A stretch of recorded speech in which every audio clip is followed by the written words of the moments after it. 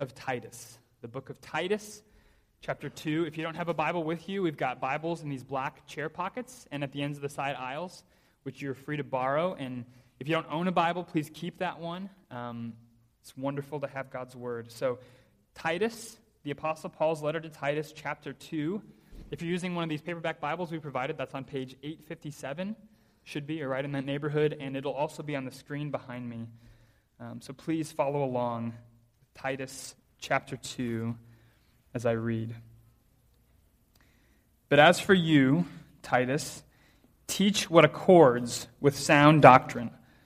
Older men are to be sober-minded, dignified, self-controlled, sound in faith, in love, and in steadfastness. Older women likewise are to be reverent in behavior, not slanderers or slaves to much wine. They are to teach what is good, and so train the young women to love their husbands and children, to be self-controlled, pure, working at home, kind, and submissive to their own husbands, that the word of God may not be reviled. Likewise, urge the younger men to be self-controlled. Show yourself in all respects to be a model of good works, and in your teaching show integrity, dignity, and sound speech that cannot be condemned, so that an opponent may be put to shame, having nothing evil to say about us. Bondservants are to be submissive to their own masters in everything. They are to be well-pleasing, not argumentative, not pilfering, but showing all good faith, so that in everything they may adorn the doctrine of God our Savior. For the grace of God has appeared, bringing salvation for all people, training us to renounce ungodliness and worldly passions, and to live self-controlled, upright, and godly lives in the present age, waiting for our blessed hope, the appearing of the glory of our great God and Savior, Jesus Christ, who gave himself for us to redeem us from all lawlessness and to purify for himself a people for his own possession who are zealous for good works. Declare these things, exhort and rebuke with all authority. Let no one disregard you. Amen. You are what you eat. I heard this pithy piece of parental wisdom for years before I knew what it meant. So as a child, I always imagined that I would just be like sitting in my chair and suddenly be able, begin to swell into a massive donut. Kind of like Violet Beauregard in Charlie and the Chocolate Factory. You're becoming Violet. Violet, she becomes this giant blueberry. And because that was so ridiculous in my mind, I just figured this was some sort of parental manipulation to get me to eat my veg. Well into college, I thought that my body functioned essentially like the DeLorean in Back to the Future Part 2. Do you remember? Back to the Future Part 2, the DeLorean has been modified. It can fly, and its fuel is garbage. So Doc Brown kind of flips open a lid. He drops banana peels, a half-drunk can of beer, closes it up, and away they go. And I thought I could basically put anything into my body, and as long as I was not hungry, I was doing fine. I described my college diet to my wife, Kim, recently, and the color just drained from her face. Because we are what we eat, aren't we? Our body, it repairs itself, it builds itself up, it keeps itself running based on what we put into it. If we're not eating things with iron, we're not getting iron. You are what you eat. And what's true of our biological life is also true of our spiritual life, which is Paul's point in Titus chapter 2. Paul says that if you're taking in true truth, what he calls sound doctrine, healthy teaching, if what you're taking in is good, your life will be good. And if what you're taking in is bad, your life will be bad. And for Paul, sound teaching, healthy doctrine is all about grace, the grace of God. And this is what we looked at last week in chapter 2, verses 11 to 14, that this grace of God, his kindness for those who don't deserve it, has appeared in Jesus. That Jesus, God's Son, came from heaven to give himself, to give his life, to set us free from sin. Sin is our disobedience against God. Sin is what alienates us from him. And Jesus came to set us free from sin and to cleanse us from it, to make us clean, to make us pure, to make us holy. And it's all by grace. So we're not accepted by God because of what we've done, because we're good, because we're charitable, because we're upstanding. We're accepted because of what Jesus has done. Not our goodness, but Jesus' goodness. We're accepted by looking away from ourselves and trusting in him. That's grace. Paul says, that grace has appeared. And he says that grace, that good teaching, that feast for the soul, results in a certain kind of life. He says that the grace of God has appeared, training us to renounce ungodliness, to live godly lives in the present age. So this grace changes us. It gives us a certain kind of life. And not just a certain kind of life, but a certain kind of life together. Grace produces a certain kind of community.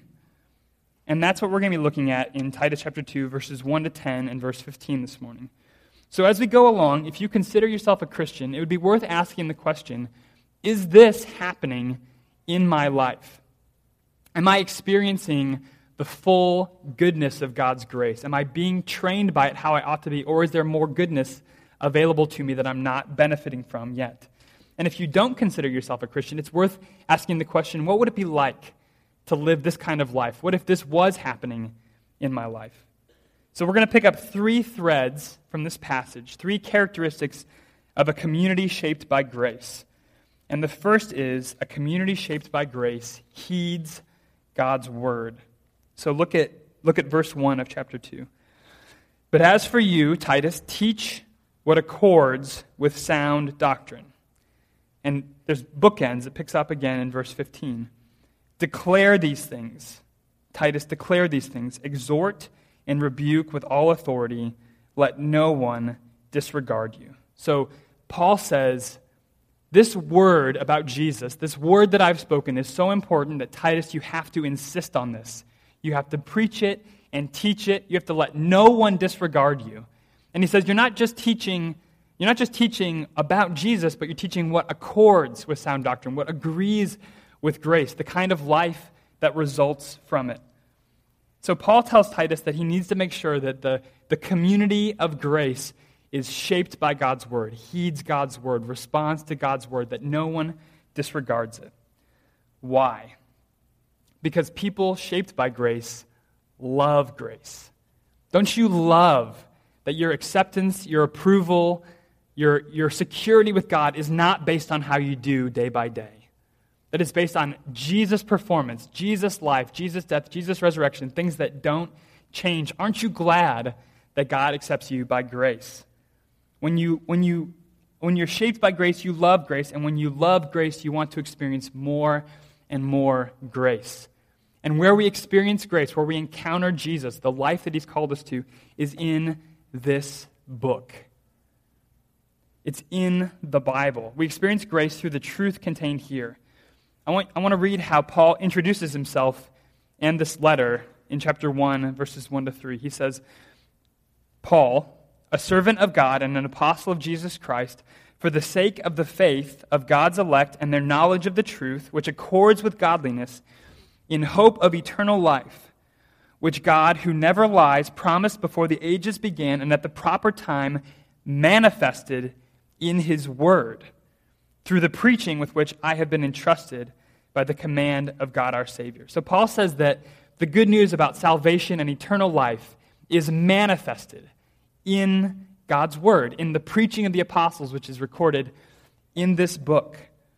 This book is a fountain of grace for us because this book is God talking to us about Jesus and what he's done for us and the life that he can make in us. So if this book were just a book of rules, and there are rules here, and those rules are good for us, but if it were just a book of rules, if it were just a collection of reminders of all the ways we fail, we would get so tired of this book. We would just get sick of it, wouldn't we? We'd just leave it on the shelf. Who needs that many reminders of how far short you fail? Who needs that many blows to your self-esteem?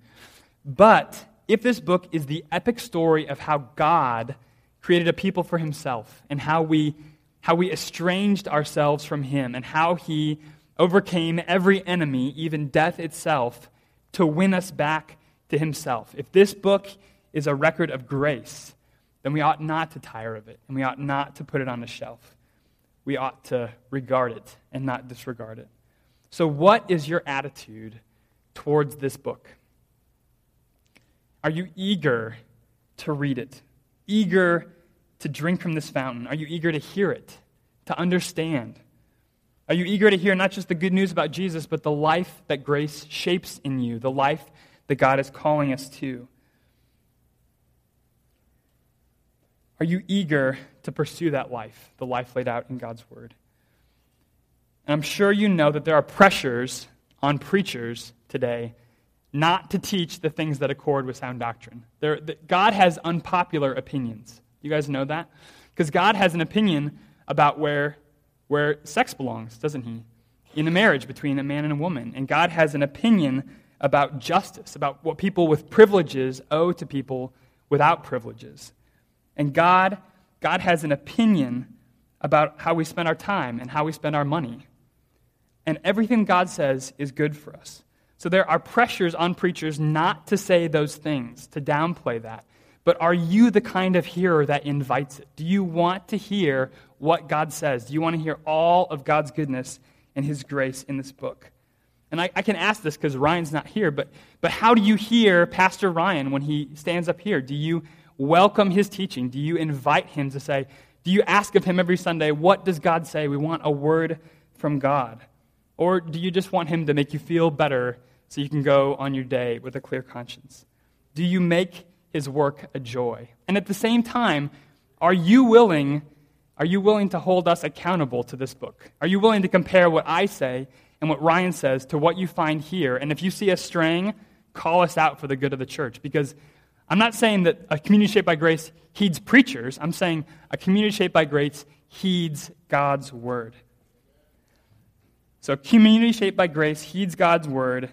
Secondly, a community shaped by grace pursues distinctive godliness. And I don't mean distinctive from people who are outside the community, from non-Christians, although that's true, and we'll get to that. But I mean distinctive for one another. Because what this passage says is that each person in the community, each person as they pursue godliness, they pursue it in a little bit different way based on their life stage, based on how they are in life, how far along they are, what they're doing at the time. There's a distinctive kind of godliness that God calls each of us to. And in a community shaped by grace, everyone's pursuing their distinctive role, their distinctive kind of godliness. And we'll see that in verses 2 to 10. So Paul tells Titus to teach what accords with sound doctrine, the life that agrees with grace, and he addresses 5 groups. He addresses older men, older women, younger men, and finally, bondservants. So we're going to look at these as we go through. So first, older men. In verse 2, Paul says, older men are to be sober-minded, dignified, self-controlled, sound in faith, in love and in steadfastness. So what does it look like for older men to pursue distinctive godliness? I'm going to try to summarize these in one word to sort of capture. We don't have time for everything, but to capture the essence of what Paul's saying. And I think for older men, the word is pace setter.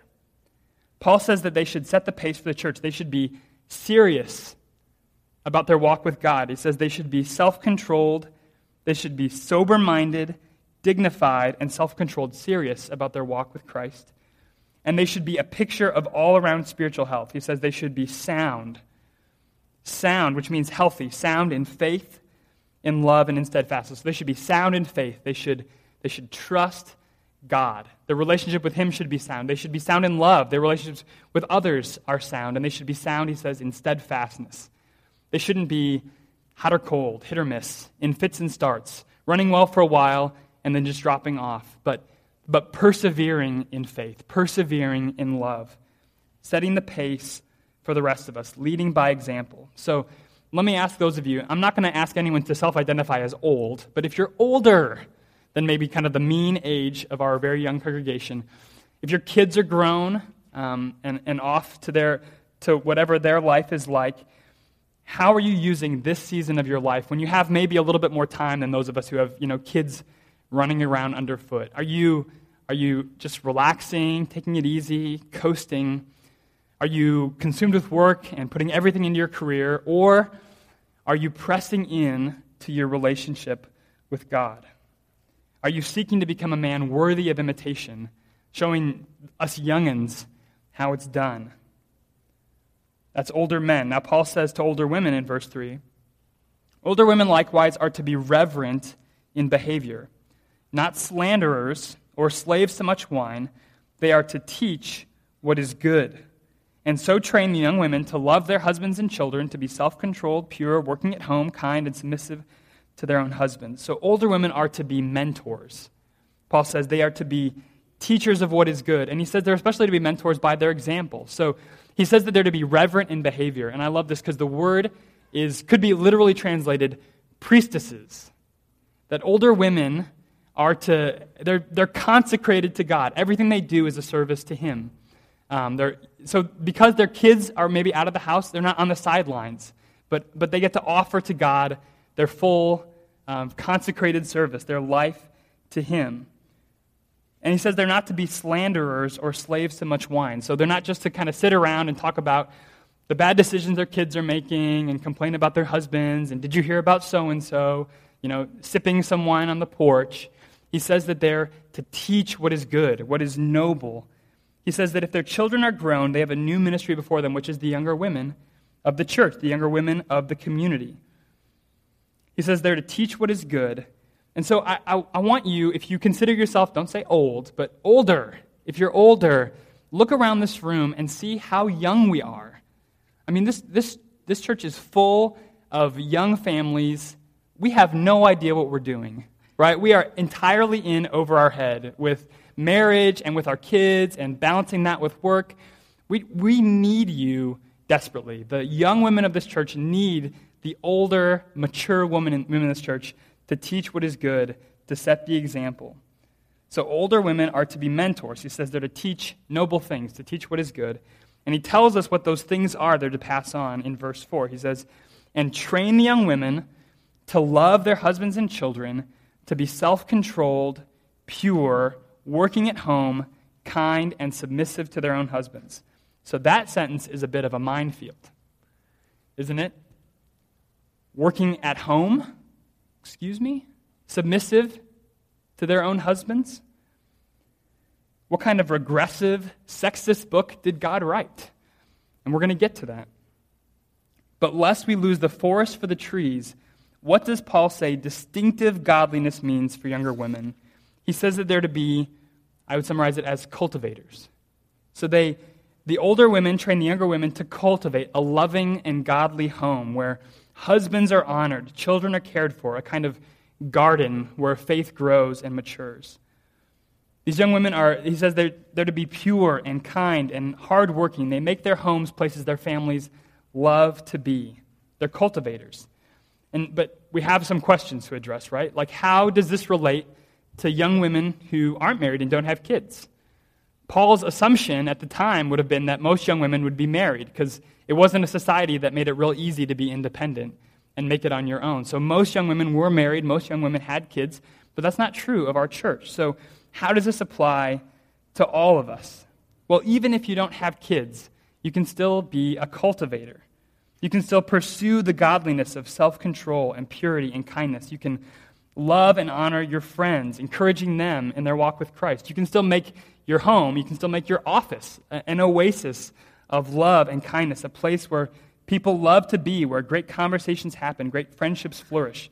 You can still pursue the mentorship of older women. You can still learn how they manage home and work, how they balance it all. And speaking of home and work, we have to address that where Paul says that these young women are to be working at home. So what does that mean? Does that mean that younger women can't get jobs, they can't work outside the home, or maybe as soon as their kids are born, they're just done for the rest of their lives? I don't think so. In part because there's a picture of a godly woman in Proverbs 31 who runs a small business and plants a farm. And so it's not, the Bible's not saying you can't work outside the house, but it's saying there's a certain priority, a kind of responsibility for the home. He talks about how to treat your husband and how to treat your kids and how to pursue godliness.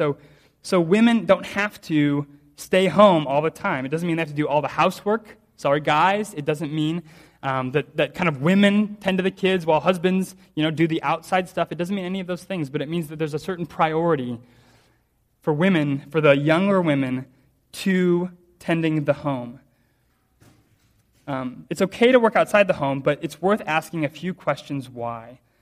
Like, are you doing this because it's a blessing to your family? Are you doing this because this extra money really helps pay the bills. It helps get the grandkids back to see their grandparents once a year. Are you doing this because it's a huge support to your husband? It takes a load off him. Are you doing this because it's a way of exercising gifts that bless your community and the people around you? If so, that's wonderful. Are you and your husband in agreement about this? Does he bless you in it, or is it a source of tension? And I think it's worth asking, too, if you're working outside the house, are you doing it because it's a blessing to your family, or do you feel like somehow just staying home with kids isn't enough? It's not meaningful enough. It's not enough. You're sort of subpar if you're not doing something more.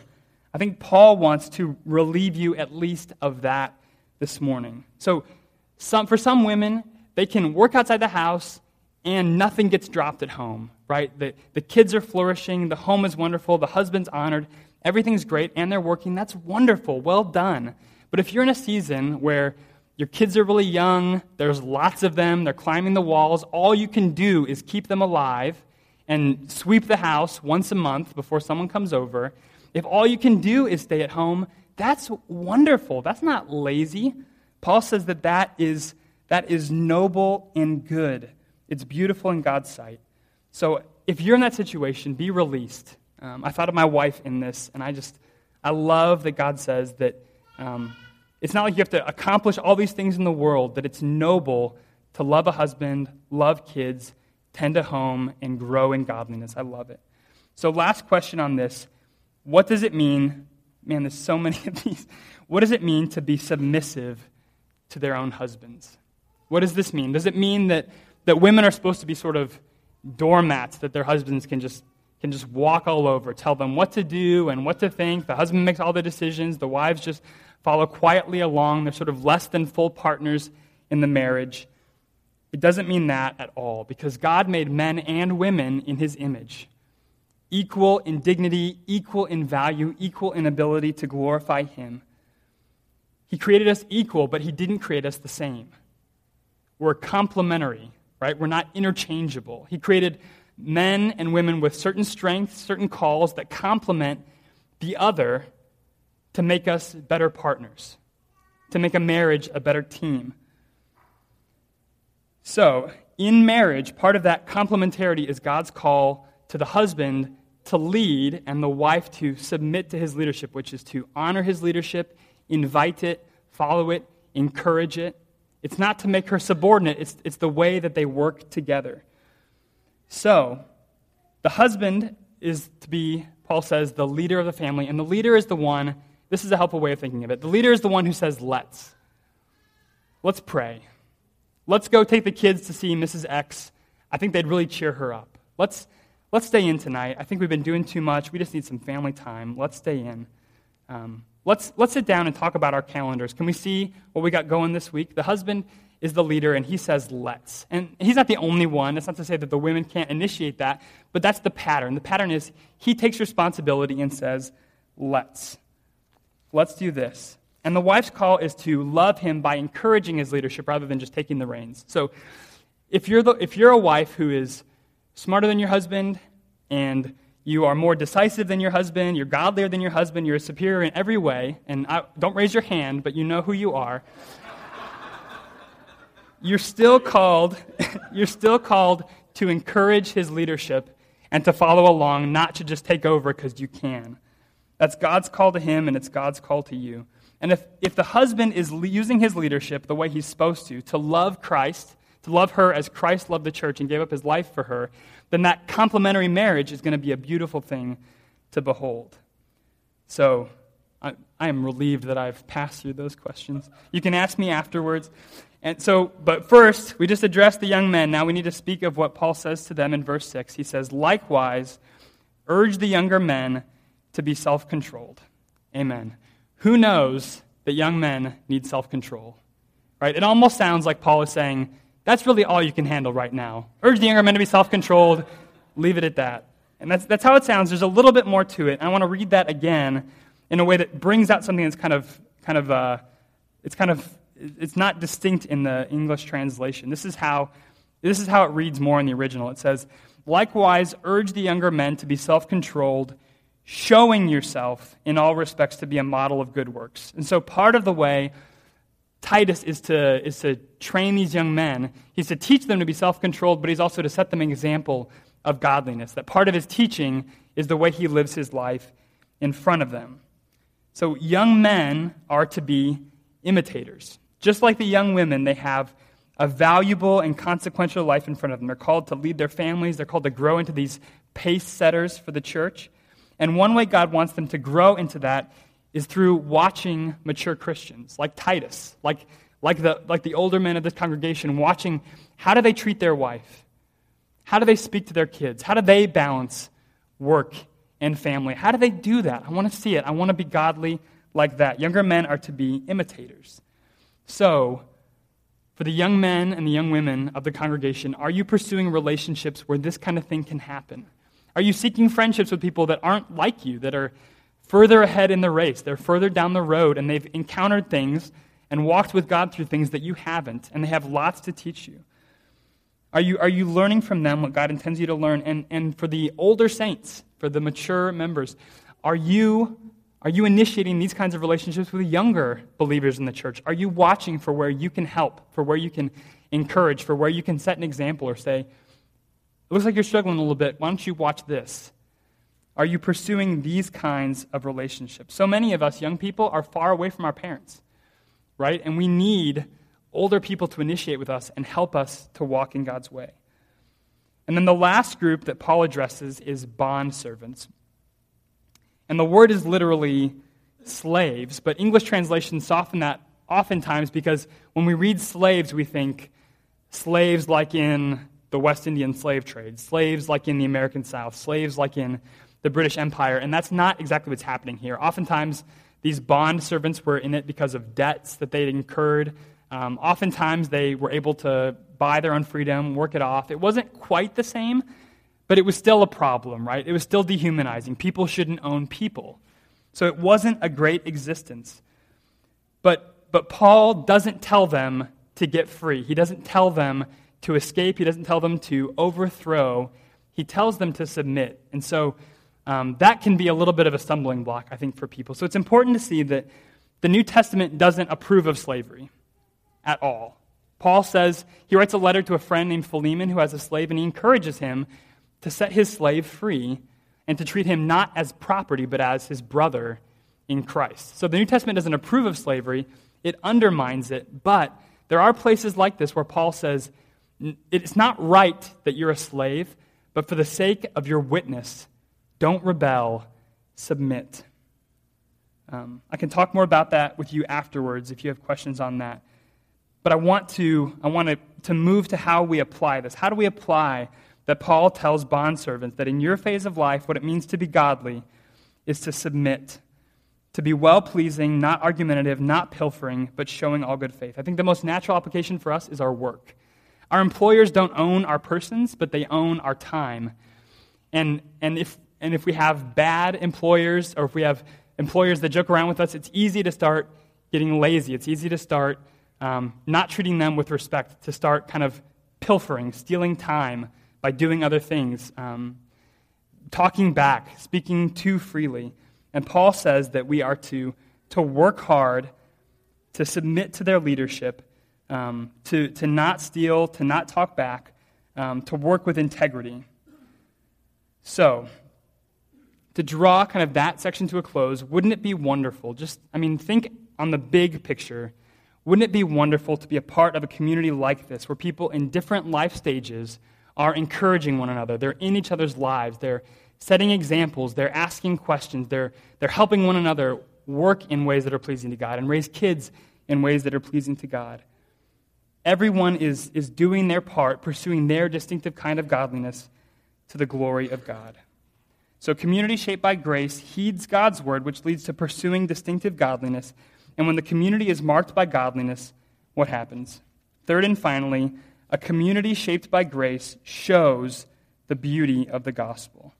3 times in this passage, Paul makes clear that the degree to which we pursue godliness together determines the way people around us perceive the truth of Christianity. So in verse 5, he says that women are to be self-controlled, pure, working at home, kind, and submissive to their own husbands, that the word of God may not be reviled. And in verse 8, he says that Titus should show sound speech that cannot be condemned, so that an opponent may be put to shame, having nothing evil to say about us. And in verse 10, he says that bondservants should be not pilfering, but showing all good faith, so that in everything they may adorn the doctrine of God our Savior. So negatively, Paul says that when our lives are out of step with grace, when our lives are not pursuing distinctive godliness, it gives people a reason not to listen. It gives them a reason to disregard God's word. It gives them an occasion to speak ill of Christianity because they see that our lives just aren't lining up with what we're saying. They want a reason. I mean, think about this. People, they want a reason not to have to listen, don't they? They want a reason to be able to dismiss Christianity because most people know enough about Christianity to know that if they really buy in, it's going to change their life, right? And not all of us want our lives changed. We want things to be comfortable. And so people are often looking for a reason not to have to listen to what we say. And if our marriages are out of sorts, if our lives are hypocritical, if our work is shoddy, they can just say, see, Christians are just like the rest of us, right? They say that they're different. They say that this thing has changed their life, but they're just like the rest of us. There's nothing real there. It gives them a reason not to listen. And so many of us have people we long to see trust Christ. We long to see them trust Christ, and we can't save them. We can't make them believe. But we can live lives of such conspicuous godliness that they can't ignore what we're saying. We're giving them a reason to listen. They can't ignore something that has so profoundly changed their lives. And that's the positive side. So positively, Paul says that when we live godly lives, we adorn the doctrine of God our Savior. We show the beauty of the good news about Jesus. To adorn is to draw attention to something's beauty, right? So it's like the way the right necklace, a certain stone, brings out the green in someone's eyes, or the way a haircut frames a lovely face. It doesn't make it beautiful, but it draws attention to it, right? It brings the eyes and it shows the beauty that's there. And the good news is like that. The good news is always beautiful. Grace is always beautiful. What Jesus has done is always beautiful, but people can't see it. But our lives can draw attention to its beauty. It can give them a focus on it. So what influence is your life having? Does the way you treat your kids make them more or less likely to listen to what you have to say about Jesus? Does the way you treat your boss make her more or less interested in hearing more about your weekend and what you did and what's important to you? Does the way you treat your neighbors make them more interested in having you over and just knowing what's different about your life? Does your life show the beauty of God's grace? If not, you don't need to wallow in guilt this morning because of God's grace, right? We don't need to beat ourselves up. We can go back to this grace that God has shown us, that we're not accepted because of what we've done, that we're not saved by our works, that we're saved because of what Jesus has done. We can go back to God and repent and ask forgiveness and embrace that grace for us again and ask Him to change us. So the big idea this morning is that grace-shaped living leads to gospel growth. It leads to other believers growing in their love for the gospel as we teach them, as we set an example for them, as we encourage them in their walk, and it leads to those who haven't trusted the good news about Jesus, seeing its beauty and being attracted to it. The church grows in maturity and in number, in depth and in breadth. So the summer is lying before us, right? The summer is lying, things slow down here. The summer is wide open. How will you spend it? Will you press in to this book, to reading it and hearing it and rejoicing in it, responding to it? Will you wring out all the grace you can find? Will you spend the summer pursuing these kinds of relationships, this distinctive godliness where you seek people you can encourage or seek a mentor, someone who can encourage you?